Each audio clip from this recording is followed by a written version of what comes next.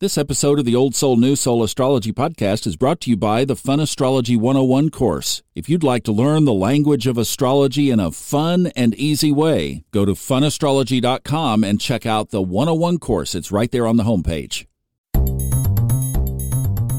Welcome to the Old Soul, New Soul Astrology Podcast with Robert Glasscock. I'm Thomas Miller.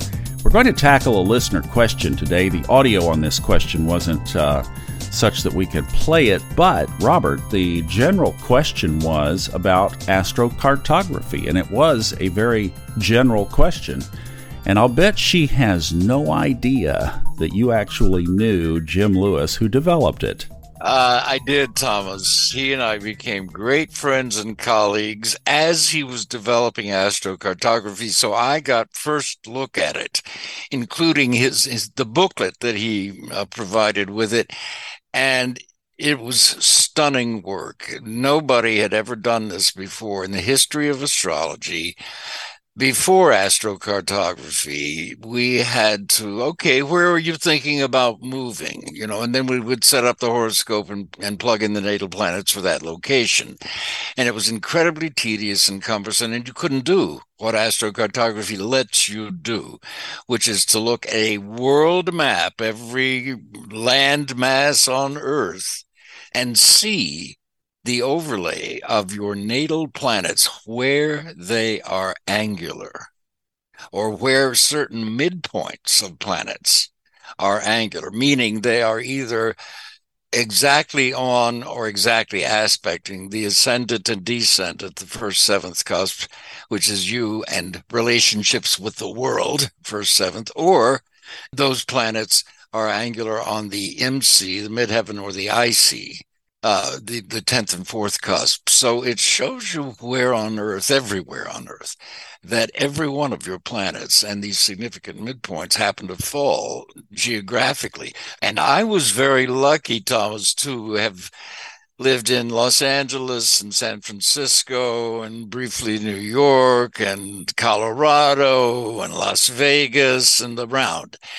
And so I was able to, even in his short booklet that he originally published with your astrocartography map, even in those short descriptions, the details were uncannily accurate, where you would gain weight or lose weight, physical things like that.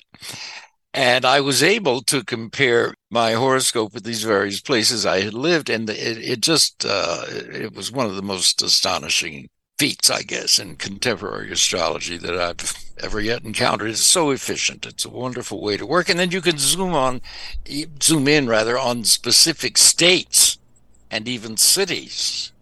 So it's entirely customizable. And if anyone is thinking of relocating, it's just indispensable. And today he ultimately sold his company, get this, for over $4 million. So another astrologer who's done very well for himself. And now it's a version of astrocartography is generally included in most software that you pay for, which is wonderful. Can you take us a little bit deeper into the mechanics of it? I mean, I know you watched it come together, basically. So we're taking a planet that might aspect or cross one of your angular points and then transferring that to the map. How does that work? All right, well, the map is showing you where on Earth each one of your natal planets, sun, moon, on out, will be angular and therefore active. Now, for example, I don't know why, but when I was a child and we first visited Los Angeles, now I was born in Shreveport, Louisiana, grew up in Arkansas, but I saw Los Angeles at 12 years old for the first time and loved it. And I had already seen New York and Chicago and on and on. The next year, we happened to go out to Los Angeles again with another family who had never seen Disneyland. And so then I got to see San Francisco as well as LA again. I announced to my family, Jim, at 13, I'm going to live here, meaning Los Angeles, when I grow up. Later on, I moved to Los Angeles, as you know, to be an actor, and suddenly astrology found here I am, an astrologer.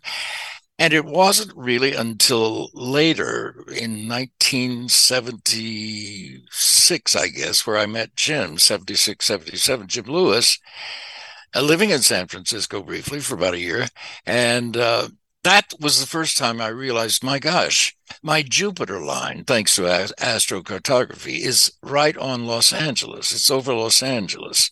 Jupiter of success, expansion, publishing, higher knowledge, all of that stuff. And I loved Los Angeles. And I have Jupiter in Virgo. And as it happens, Los Angeles is a Virgo city. So here I am with a double emphasis just by my chosen location. I felt this in my heart and soul at 12. This is where I'm going to live. And now, all these years later, I discovered this is my Jupiter line. Where I was born is under my Saturn line. And I'm once again under my Saturn line because I'm living in Little Rock, Arkansas now. And that's fine with me. I'm ruled by Saturn anyway. I have Capricorn rising and Saturn aspects, everything. So I'm very Saturnian. I love the planet and I'm fine with it at this age. I would not have been fine under this line at an earlier age. You know, my Pluto line runs right through Dallas, Texas, where I spent a bulk of my career. And 2 divorces. And Dallas was good for business, but it was not good on the relationship side. Yes, well, I have been a square Pluto, so I empathize with you as far as Pluto in relationships. Now, is there any way that you could have seen from your natal chart that Jupiter position relative to Los Angeles? No. So now what you can do is read a chart and synthesize the chart and say, for example, in my case, you know, you're an oddball. You have Uranus in your 6th house. You don't think like everybody else anyway. You're not a conformist, and so on. So you're interested in strange things like astrology and metaphysics. And you could then look at the 9th house. Gee, it looks with your sun up there along with Jupiter and Mercury. It looks like you might live your sun sign a long distance from your birthplace. Indeed, I did. It looks like with that loaded 9th house, you might be in writing and publishing and yada, yada. So you can synthesize the whole chart and then begin to think, well, if you want to be in a career in, let's say, show business, you've got 2 choices, New York or Los Angeles. And then you could look at the chart. That would be the way to work it without astrocartography, but that's about the best you can do without astrocartography. And nothing gives you the detail. I would never be able at a glance to see where my Venus-Neptune line falls, for instance. And astrocartography lets you do that. All right, so once you identify one of the lines, so let's say you pick, how far on either side, east or west, basically, is the influence of the planet around that line? Is it like a direct hit kind of thing, or do you have some latitude? You definitely have latitude. Basically, the rule of thumb, with me anyway, and from the beginning with astrocartography, is about 50 miles on either side of the line. And the further away from that you get, the less influence there will tend to be. And I don't know what the actual scientific theory underlying this, if there ever is one. But I know from my own life, Thomas, having very early on, I think I had 3 or 4 dresses by the time I was 5. My dad was a Navy medic for a while and so on. And just very early, I was able to live in a number of places. And to see the difference in how my gestalt, my soul, responded to Los Angeles compared to how it responded to San Francisco, compared to how it responded to New York City, you see, compared to how it responded to Little Rock, Arkansas, and so on, compared to how I felt in Colorado. I have lived enough places to really be able to see and distinguish a difference, and each one of those places had some wonderful things about it. San Francisco, for me, oddly enough, had a particularly negative feeling for me. Now, of all those places. Does this mean that if your Jupiter line goes through a particular town like LA, that, say, 1, does it guarantee that things are going to be prosperous? And number 2, does it guarantee that in other places they're not? Well, it's such a great question because in different cities, different aspects of you will be empowered or brought to the fore for you to experience. One of the big things for me in San Francisco was exactly that, my Pluto-Venus square. And that's a very powerful and very difficult aspect in relationships. as you know. So that city, but the first time I saw that city, I was 13, and I felt that way then, and I didn't have any relationships at 13. Whereas New York City, I saw for the first time when I was 5 years old, and I can remember it like it was yesterday. My little eyes, I thought, oh yes, this is much more like it than I think we were living in Little Rock, Arkansas at that point. What happens is these different aspects of you, your Jupiter aspects or your Saturn aspects, will be emphasized in these particular geographic ley lines, as people used to call these things. But there absolutely are different forces that are capable of being felt by you electromagnetically and biochemically.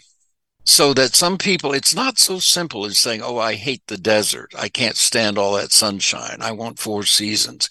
And yet there can be biological reasons for that, or even metaphysical and spiritual reasons for that. So some people will want to move to a particular region, like Sedona, for example, to enhance their spirituality, say their Venus-Neptune line. So that it makes a big difference where you reside. And I guess as I've gotten older, I've realized now I know pretty much who I am and what. I'm fine in Little Rock, Arkansas. Now I love it.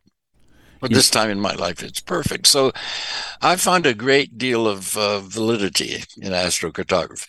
Awesome. Well, thank you for your thoughts, and what a privilege to have watched it literally grow up and to have known Jim the way you did. That's really great. Yeah. Well, thank you for this, Robert. And if you'd like to get with Robert, all the information that we keep on everything related to the show is in the show notes. So check it out there. You can catch our YouTube channel and our Discord channel as well.